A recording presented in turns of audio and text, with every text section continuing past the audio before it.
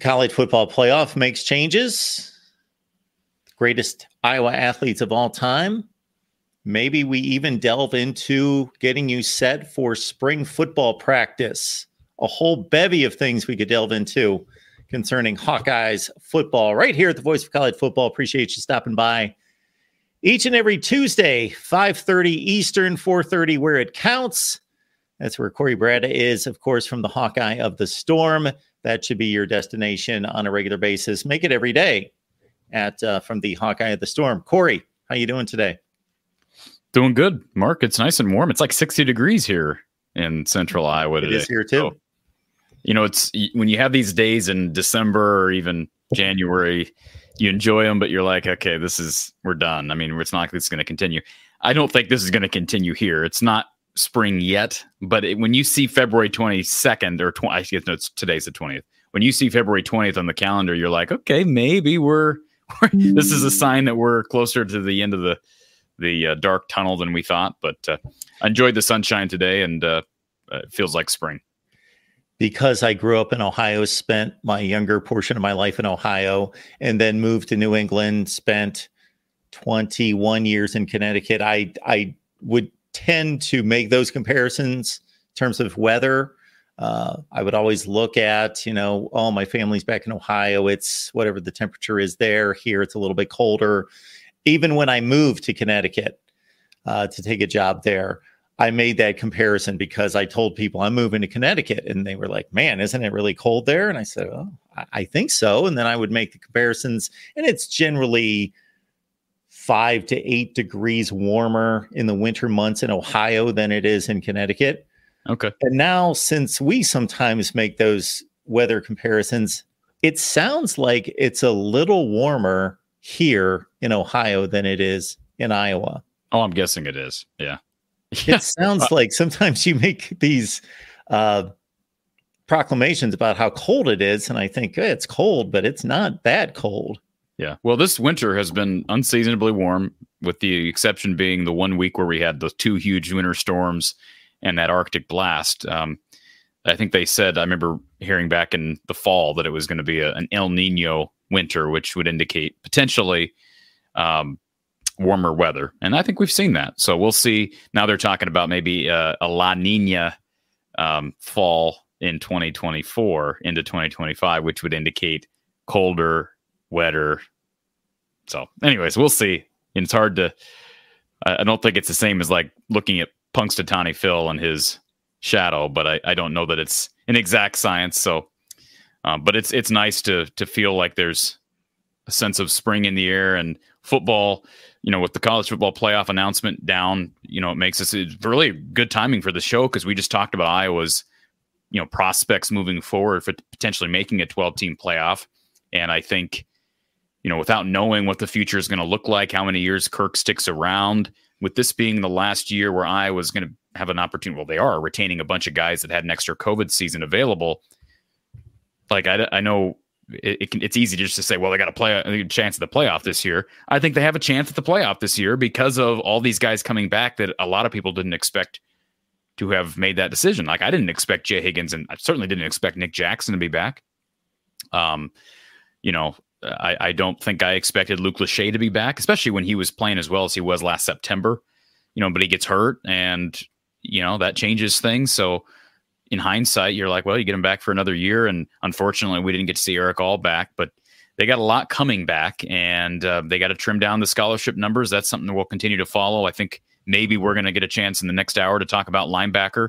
But I know you wanted to, as you brought up at the outset, kind of walk people through the announcement that was made by the playoff committee today. And I think put it in layman's terms, because, they always make this sound like a big science project when they release information, whether it's the NCAA or the playoff committee. So I know you'll break it down for us.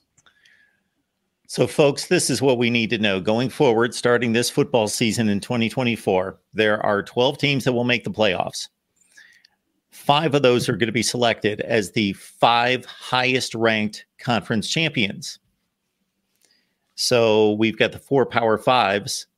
That makes a whole lot of sense. We've got the 4 Power 5s, the 4 Power 4s, I guess they are now, the 4 power conferences, which there's an assumption that we can all make, that they will be 4 of the 5 that will make it, but there will be 5 conference champions that automatically receive a bid based on being the 5 highest ranked conference champions. Then the next 7 teams will be selected based on the college football playoff rankings, the at-large bids. And so that's really at the crux of what all this is.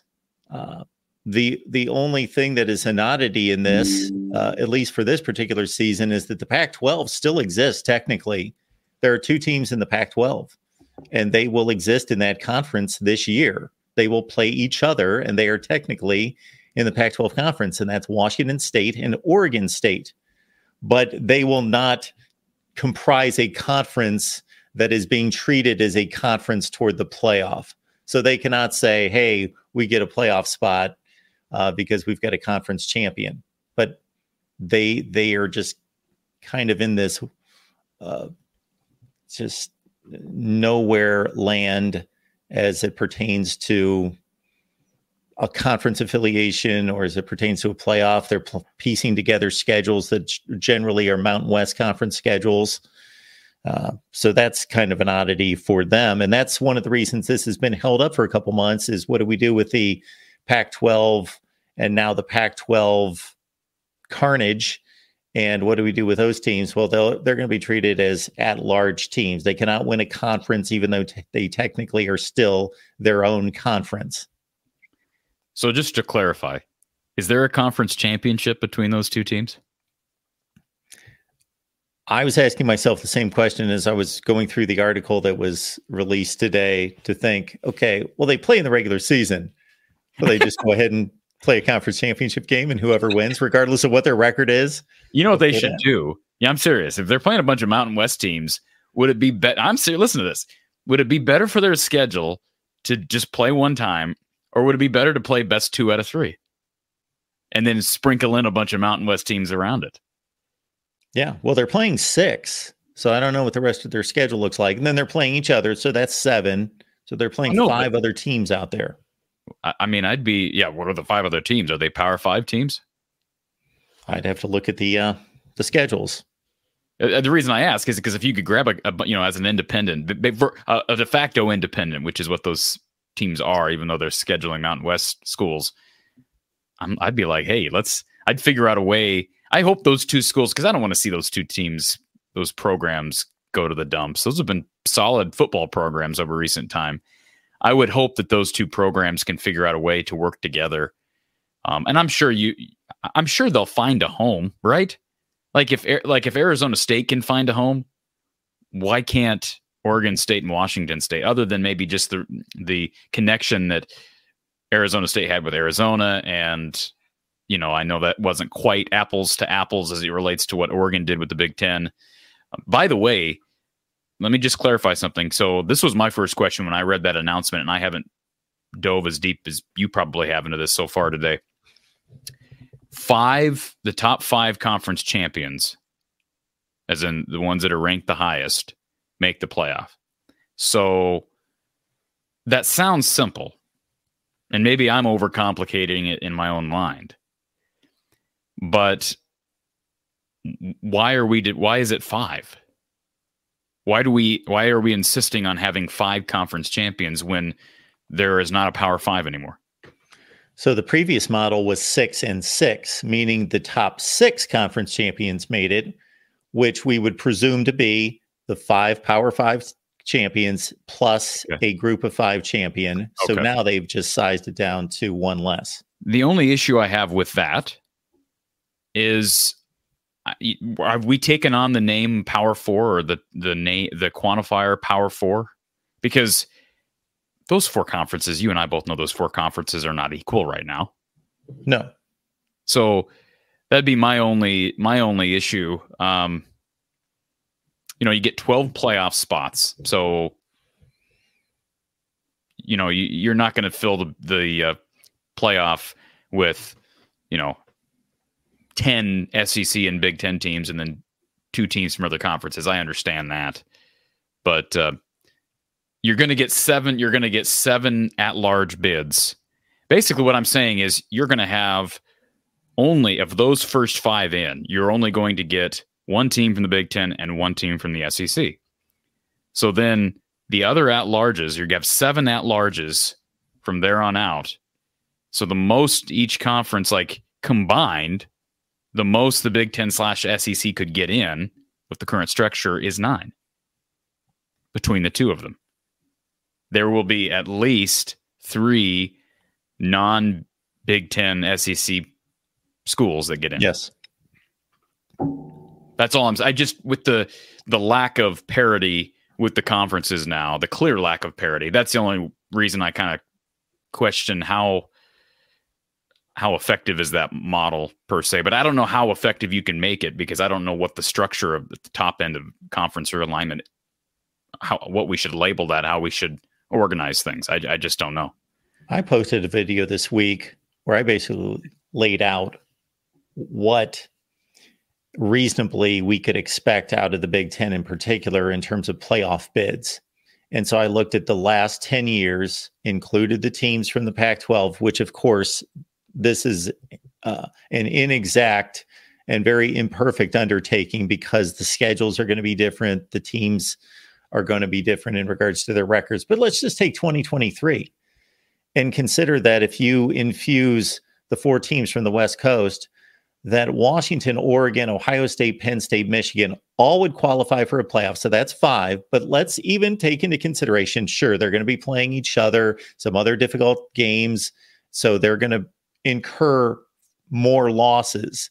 But all of those teams were safely, except maybe Penn State with 2 losses, safely within a 12-team playoff. So even if Ohio State would have lost another game, Washington another 1 or 2, Michigan another 1 or 2, Oregon another game, they're all going to make the playoff in a year such as what we experienced this past year. I think that's on the high end. I would expect on average that the Big Ten would have 4 teams in a 12-team playoff field. And by the way, I know some people are going to, when I say, the most the Big Ten and the SEC can get in combined is 9 teams, some people are going to be like, well, why? That's insane to think that those 2 conferences combined could get 9 teams in. There's 18 teams in the Big Ten. That's an average of 4.5 per conference. When you have, the Big Ten occupying at least 5 of the top 10 programs right now in the country, and the SEC probably occupying the other 5. Maybe Florida State or Miami should be in those conversations. Probably not. When's the last time you've ranked programs nationally? Just the brand, the football brand that they are. Oh, not talking about how good they are on the field? No. That's the program includes tradition and trajectory, all that stuff. Success. I do that every off season, but I include the current state of the program. I guess what I'm saying, like maybe I'm just ranting on this, but you have a lot of big brands in these 2 conferences. So 4.5 per is not that many teams when you think exactly the way you just broke it down. It is not ridiculous. It sounds ridiculous on the surface until you just broke it down to 4.5 out of 18 and 16. And it's not ridiculous, especially considering that at the end of last season, the SEC and the Big Ten comprised the entire top 10, meaning the future Big Ten and SEC comprised the entire top 10. I think what'll be interesting, and I haven't studied recent rankings, like rankings from past years as much, especially as it relates to Group of 5 schools. But I think it'll be interesting to see what the distribution looks like for some of those G5 schools, or what we previously considered to be G5 conferences, because how many times have we had, a 1-loss Toledo, a 1-loss Coastal Carolina? There's still going to be that might be where there's the most controversy as it relates to rankings, right? Like it's hard to blame the committee for not putting a 9-3 Iowa team in. You got 3 losses, right? Like, you should have won more games. But if you're Toledo and you go, 12-1, win the MAC, but Coastal Carolina gets in at 12-1 because they were ranked 1 spot higher, that's going to suck for Toledo Rockets fans. And I guess that's the name of the game. You can't put every 1 or 2 loss G5 program in, but I could see that still being a point of contention for a lot of those smaller programs. What I find to be counterproductive in this, and I think I just did a live stream taking calls and so forth. I think I called it moronic, actually, is that at the same time that we are now officially including the group of 5. So previously they were considered, but there wasn't an official seat at the table, and only one broke through in 10 years, that being Cincinnati in 2021. So now we are officially including a spot where there was no spot. The group of 5 has been diminished. So when the group of 5 was better with Cincinnati, UCF, Houston, BYU, and SMU, that is now joining the ACC, the best programs in the group of 5, when it was being excluded, were out there to participate, and now they're in the Power 5, and so the group of 5 has been weakened considerably. Now we're giving them a spot at the table. But there have been like some of the programs I mentioned, Toledo, Troy, Liberty. A lot of those teams are the Coastal Carolina. Those are the teams that have. What are you looking at me like that for? That have what? That have had 12-1 seasons against a bunch of crap. Okay, well, Coastal Carolina, Troy, Liberty, those teams I just named, those teams have been ranked. They've been top 25 they teams. Shouldn't be ranked. I know you don't have them in your. Hold up your shirt. Be ranked, unless they earn your shirt for a second. Yeah. So if you've just joined us here in the last few months, it's the top 25 that actually makes sense. And I've got nothing against those schools. I truly don't. If they earn that ranking. But that's the whole point, Mark. They're not. That's the whole point of having at least one spot for them at the table. It's not to get. You're basically when you're just allowing a spot for a team like Cincinnati that was playing in the American Conference, a spot. You're just saying, well, the AAC is the next strongest conference. Why don't we open it to all the quote unquote weak conferences and figure out a way to get the best team of the weak conferences? I think we still accomplish that through this structure. Yes, I was just making the point that group of teams in the group of 5, all those conferences, that has been weakened greatly. And so it's just ironic in a bad way that now they get the opportunity to represent the group of 5 when the group of 5 isn't anywhere close to as good as it was just a couple of years ago. They've lost their best programs. So my question is, Mark, since we've gone to the 14 playoff, you mentioned Cincinnati. How many programs from the G5 that was previously in place, what were the top 2 programs each year? Can you recite those teams at the end of the year, end of the season? Yeah. Okay, who were they? Were they always from the AAC? Were they always Cincinnati, BYU? So you had Houston, UCF, Cincinnati dominating that landscape as the top team. Now, Boise State was in 2014. Houston was in 2015. And Central Michigan was it was PJ's team. Western Michigan in 2016 was technically, it's almost, but again, we're going back to the rankings. So my example for this past season in 2023 is that Liberty received that group of 5 position in the New Year's Six. I thought that SMU was a better team. They were 11-2. They won the American Conference. And who did SMU lose to? Well, they lost to 2 Power 5 teams. Liberty did not play a Power 5 team. SMU plays in a better conference, but Liberty got the nod to play in the New Year's Six and got completely annihilated. Shouldn't this encourage some of those G5 programs to, like a Toledo, a Liberty, shouldn't this incite them to schedule better? Or am I crazy in thinking that? Because now that they know, hey, if we impress the committee enough to be ranked higher and we can win even our weak conference, hey, if we can knock off somebody in the non-conference, now we got a shot, a reasonable chance. Or look capable, play well, compete. Well, just help the strength of schedule, right? I mean, have somebody on your resume.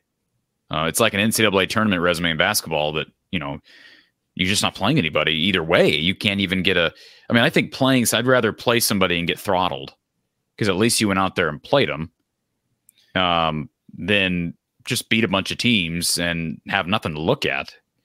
Maybe that's not how the tournament committee looks at it. Maybe that's not how the playoff committee will look at things. Yeah, and it's not as though I've never ranked group of 5 teams. I'm just, again, I don't understand this mentality we see out of the AP voters every year. So, for example, Liberty this past year played a deplorable schedule. Not their fault, but they played a deplorable schedule. And they're moving along the season, progressing at 6-0, 7-0, 8-0. And at some point, the AP voters just decide, okay, they're 9-0 now, or they're 10-0 now. We're going to rank them. They just beat another horrible team. They just beat another bottom of the rung, one of the worst 10 or 15 teams in the country. But we're just going to magically decide that this is the week that, because now they're 10-0 or they're 9-0, we're going to rank them. I think it's been proven down through the years. Shoot, I have yet to produce this video. I've run through every Power 5 versus Group of 5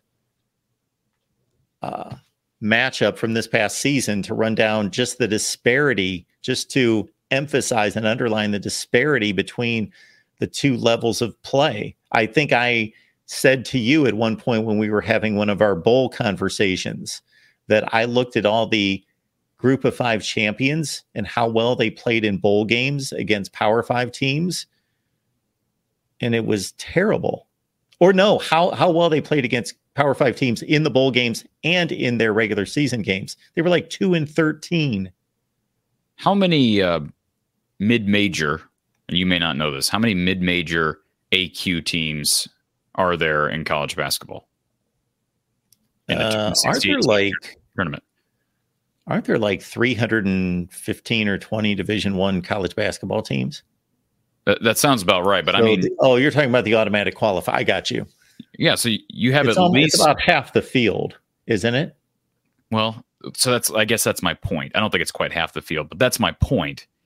Is your argument, if you were doing college basketball, would be that's ridiculous as well, because I guarantee you, we know that we can't even. It's like, part of it is that's the sport. Like, you have an opportunity as those.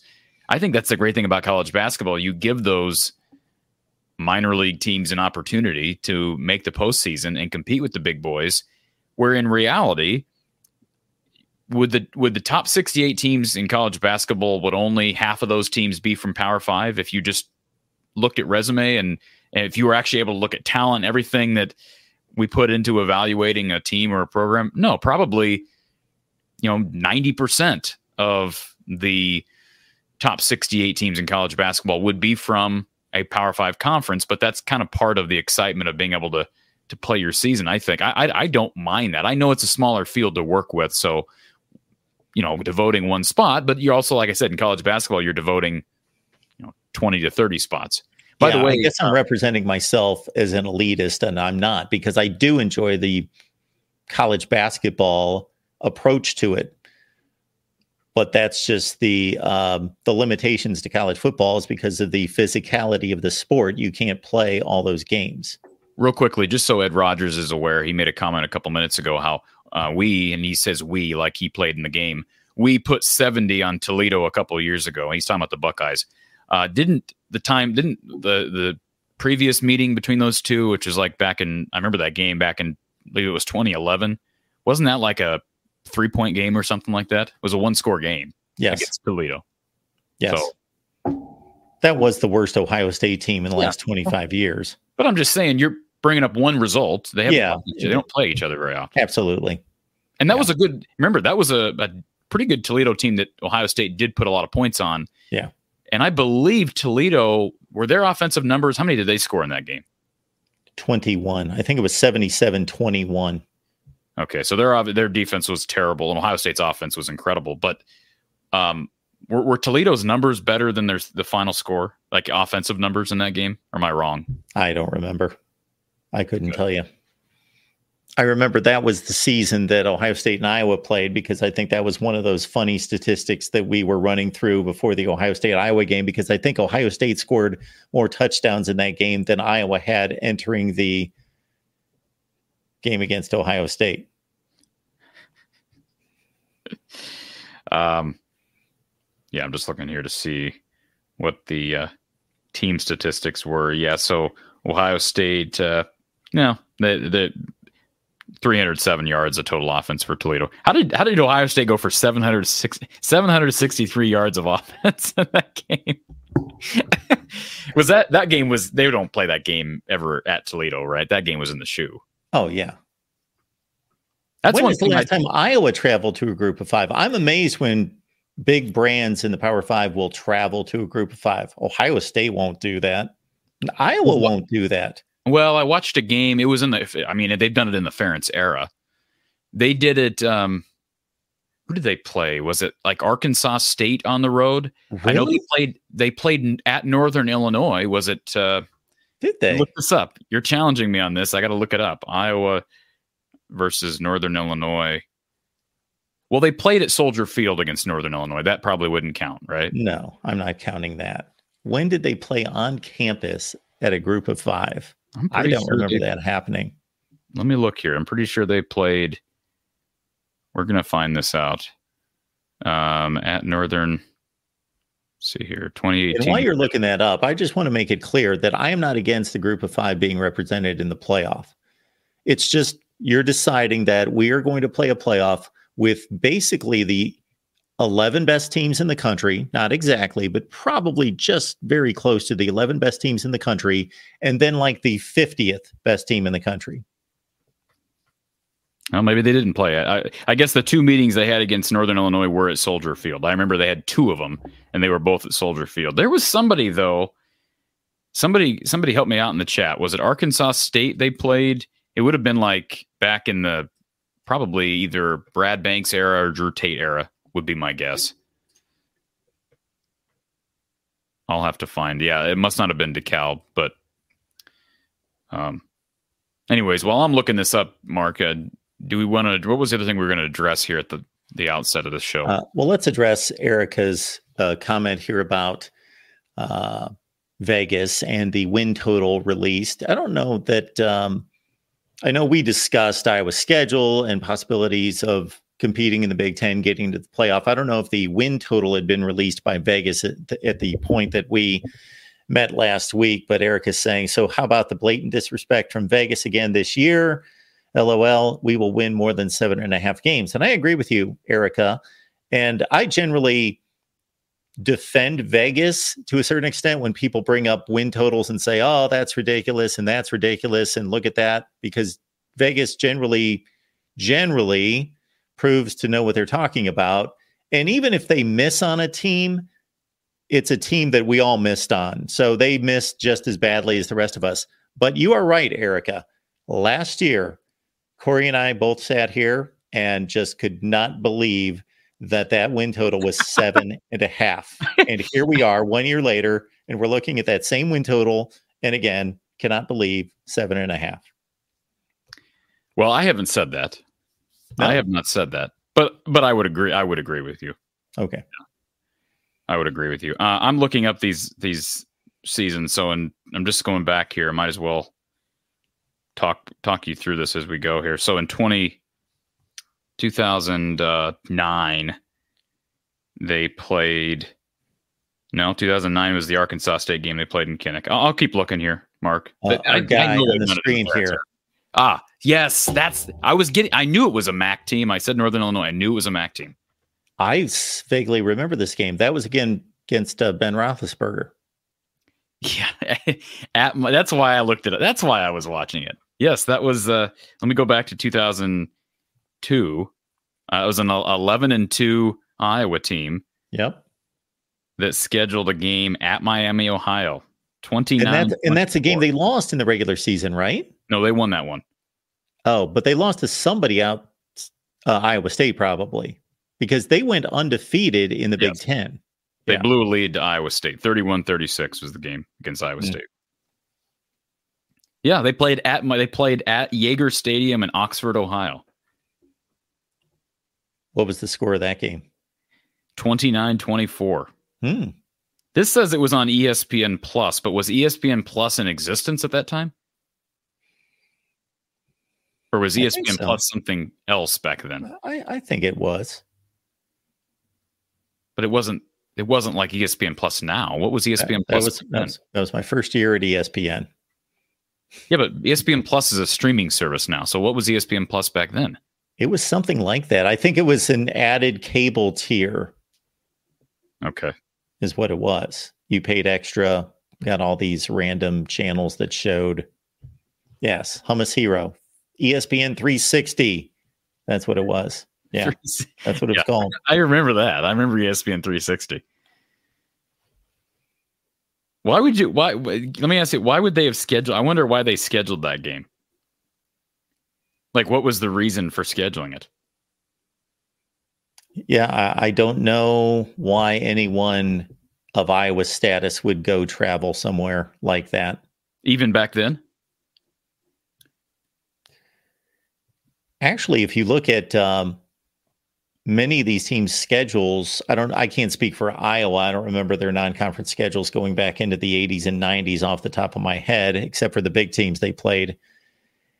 Is a lot of this scheduling of these smaller group of 5 teams. This is a newer concept to college football. Not for Iowa. Like if you go back and look at Michigan's schedules every year, like in the early 90s, it's pretty crazy. What do you mean it's pretty crazy? They're playing like Colorado, Virginia, and Oklahoma. Oh, you're just saying playing those non-G5, yeah, like they didn't play anyone in the group of 5 back then. Okay, I'm seeing a game at Syracuse. Yeah, I think that one against Miami, Ohio was the only one in the Ferentz era that they've played where they traveled to. I'm pretty sure. Let me check 2007. Yeah, I don't think. 1990, Michigan's out of conference schedule. Notre Dame, UCLA, and Maryland. In 1989, Notre Dame, UCLA, and Maryland. In 1988, Notre Dame, Miami of Florida, and Wake Forest. 87, Notre Dame, Washington State. They played Long Beach State. Okay, there's one in 3 years. 86, Michigan's playing Notre Dame, Oregon State, and Florida State.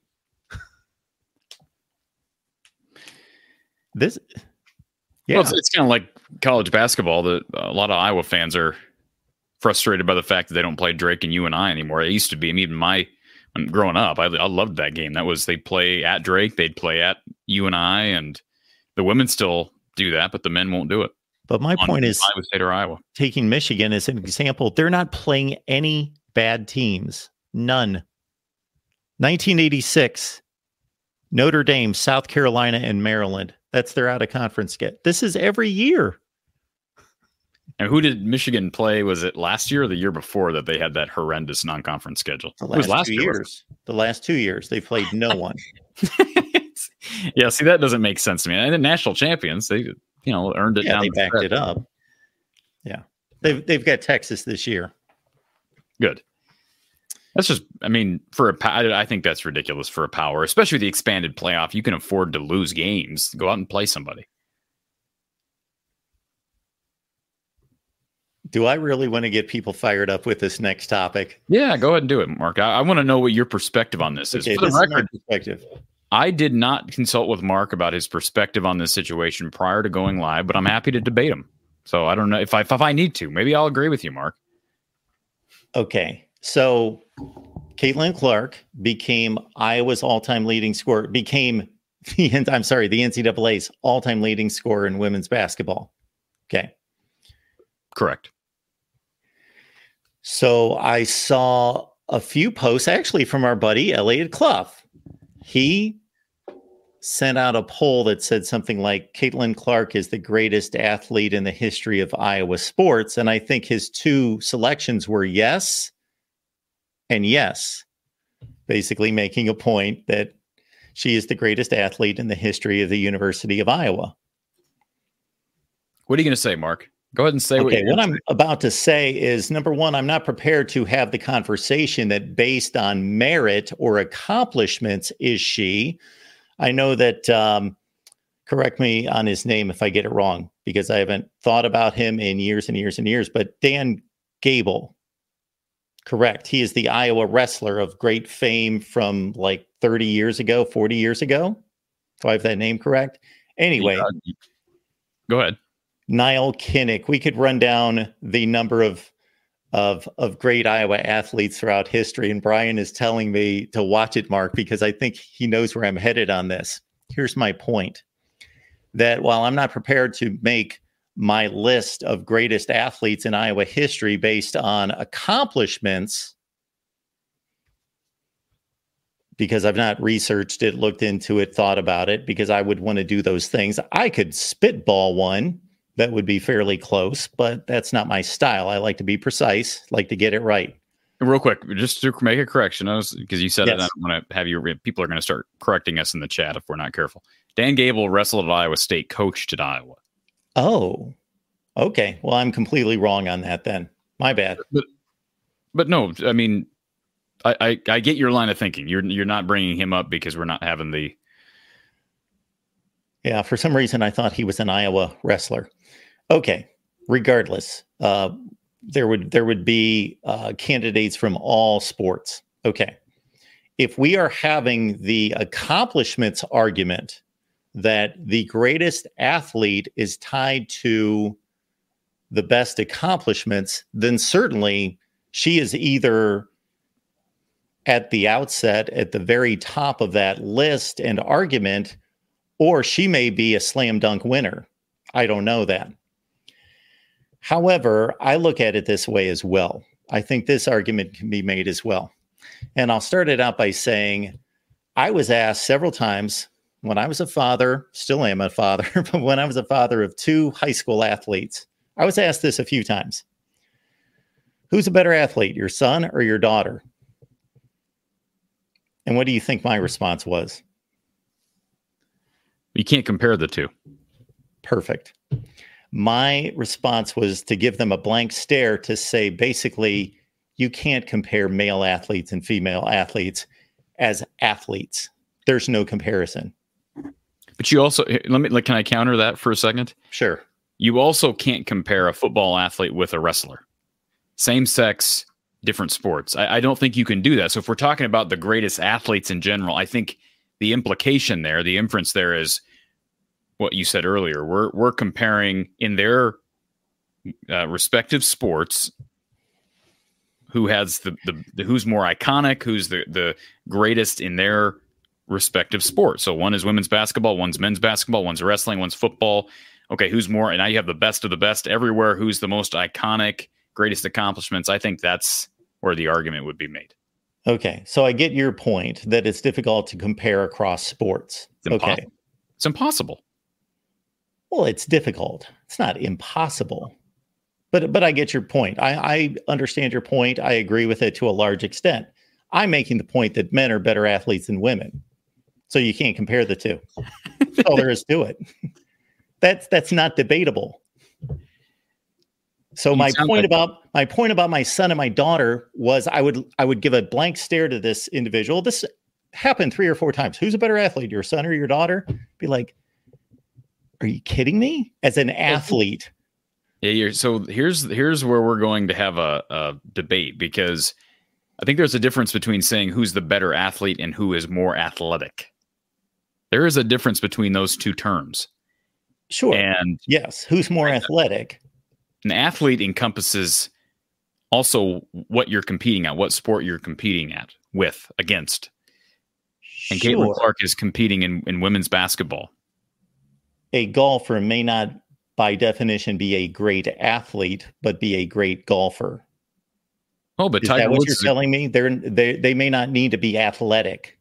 Tiger Woods is one of the greatest athletes of all time, in my opinion. Sure. But I mean, who's more athletic, Tiger Woods or Michael Jordan? Probably Michael Jordan. I mean, I would put my chips on Michael Jordan. When I think of being an athlete, I think of speed, strength, leaping ability, all of those things, being an athlete, what you have to do to be an athlete. I think that's where we're on different terms with this. I'm not comparing male and female athletes because there's no comparison between the two as athletes. There's not an athletic. That's where comparison. We're not on the same page as it relates to the definition of athlete versus athletic. You're defining the word athletic to me, whereas you're saying that the word athletic is actually athlete to you. And that's extremely close, correct? Athletic and athlete. Yeah, they are close. They are close, but that's what I'm saying. They're different words because athlete takes on the sport, the game, all of that. Tiger Woods, do you think Tiger Woods do you think he has some insane vertical? I doubt it. I don't think he's probably the quickest laterally. He doesn't need to be. Denny Hamlin, a tremendous NASCAR. Sport does not require it. Right. Like John Daly, is John Daly at literally the bottom of every list because he's fat and he smokes? Like he's a great athlete.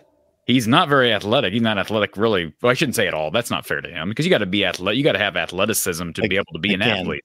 There's no comparison between male athletes and female athletes, so we shouldn't compare them and say that somebody is the greatest athlete overall as a female with male athletes involved because it's not even close.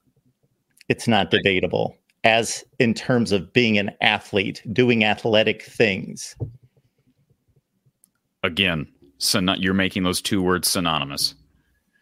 And I don't make those two words synonymous. Well, good and goodness aren't the same word, but they come from the same core word and definition. Yeah. So there's they're not synonyms though, Mark. Are they synonyms? Do you think an athlete and athleticism, those are both nouns? Are those synonyms? No, they are not synonyms. So there are similarities there between the two words. Large similarities. There's no question. Listen, I've heard that, and I'm not taking a stance on this either way, but I remember hearing. Remember when John McEnroe got torched for what he said a few years ago about Serena Williams? Yes, I know something about it. So he said he could beat her in tennis. That wasn't the point of what he said. He said like the top 100 men could beat Serena Williams in tennis, and he got ripped for it. And I don't know if he's right or wrong. I know that when Chris Evert Lloyd. I know. I don't need to know about this thing from 40 years ago. Yes. Yeah, when she was the number one tennis player in the world, she was married to the 500th male tennis player in the world that nobody cared about. But she was asked, what happens when you two play? And she's like, are you kidding me? We don't play because I can't compete with him. We volley. That's called common sense, right? That's called, yeah, exactly. But I'm just making the statement. And I know it's not a popular one in today's age to tell the truth, to be truthful about things, but that's why I'm here, is to tell the truth. And I refuse to compare male and female athletes because female athletes can't compare to male athletes when it comes to athleticism. That's why when somebody asked me the question, who's a better athlete, your son or your daughter, I would not insult my daughter to put her in that conversation, even though she accomplished more in high school as an athlete than my son did. But who's faster, who can jump higher, who's stronger, who's all the components and characteristics of being an athlete, who is better? Well, he is.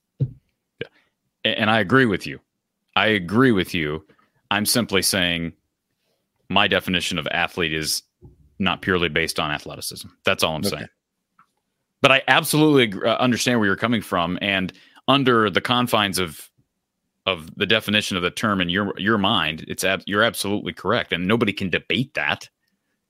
If you want to debate that, you can have the debate. I thought what John McEnroe said there was nothing wrong with what John McEnroe said because it was factual, and he never said that Serena Williams wasn't the greatest tennis athlete. He simply said that she would get beaten by any of the top 100 players on the men's side or whatever, top 50.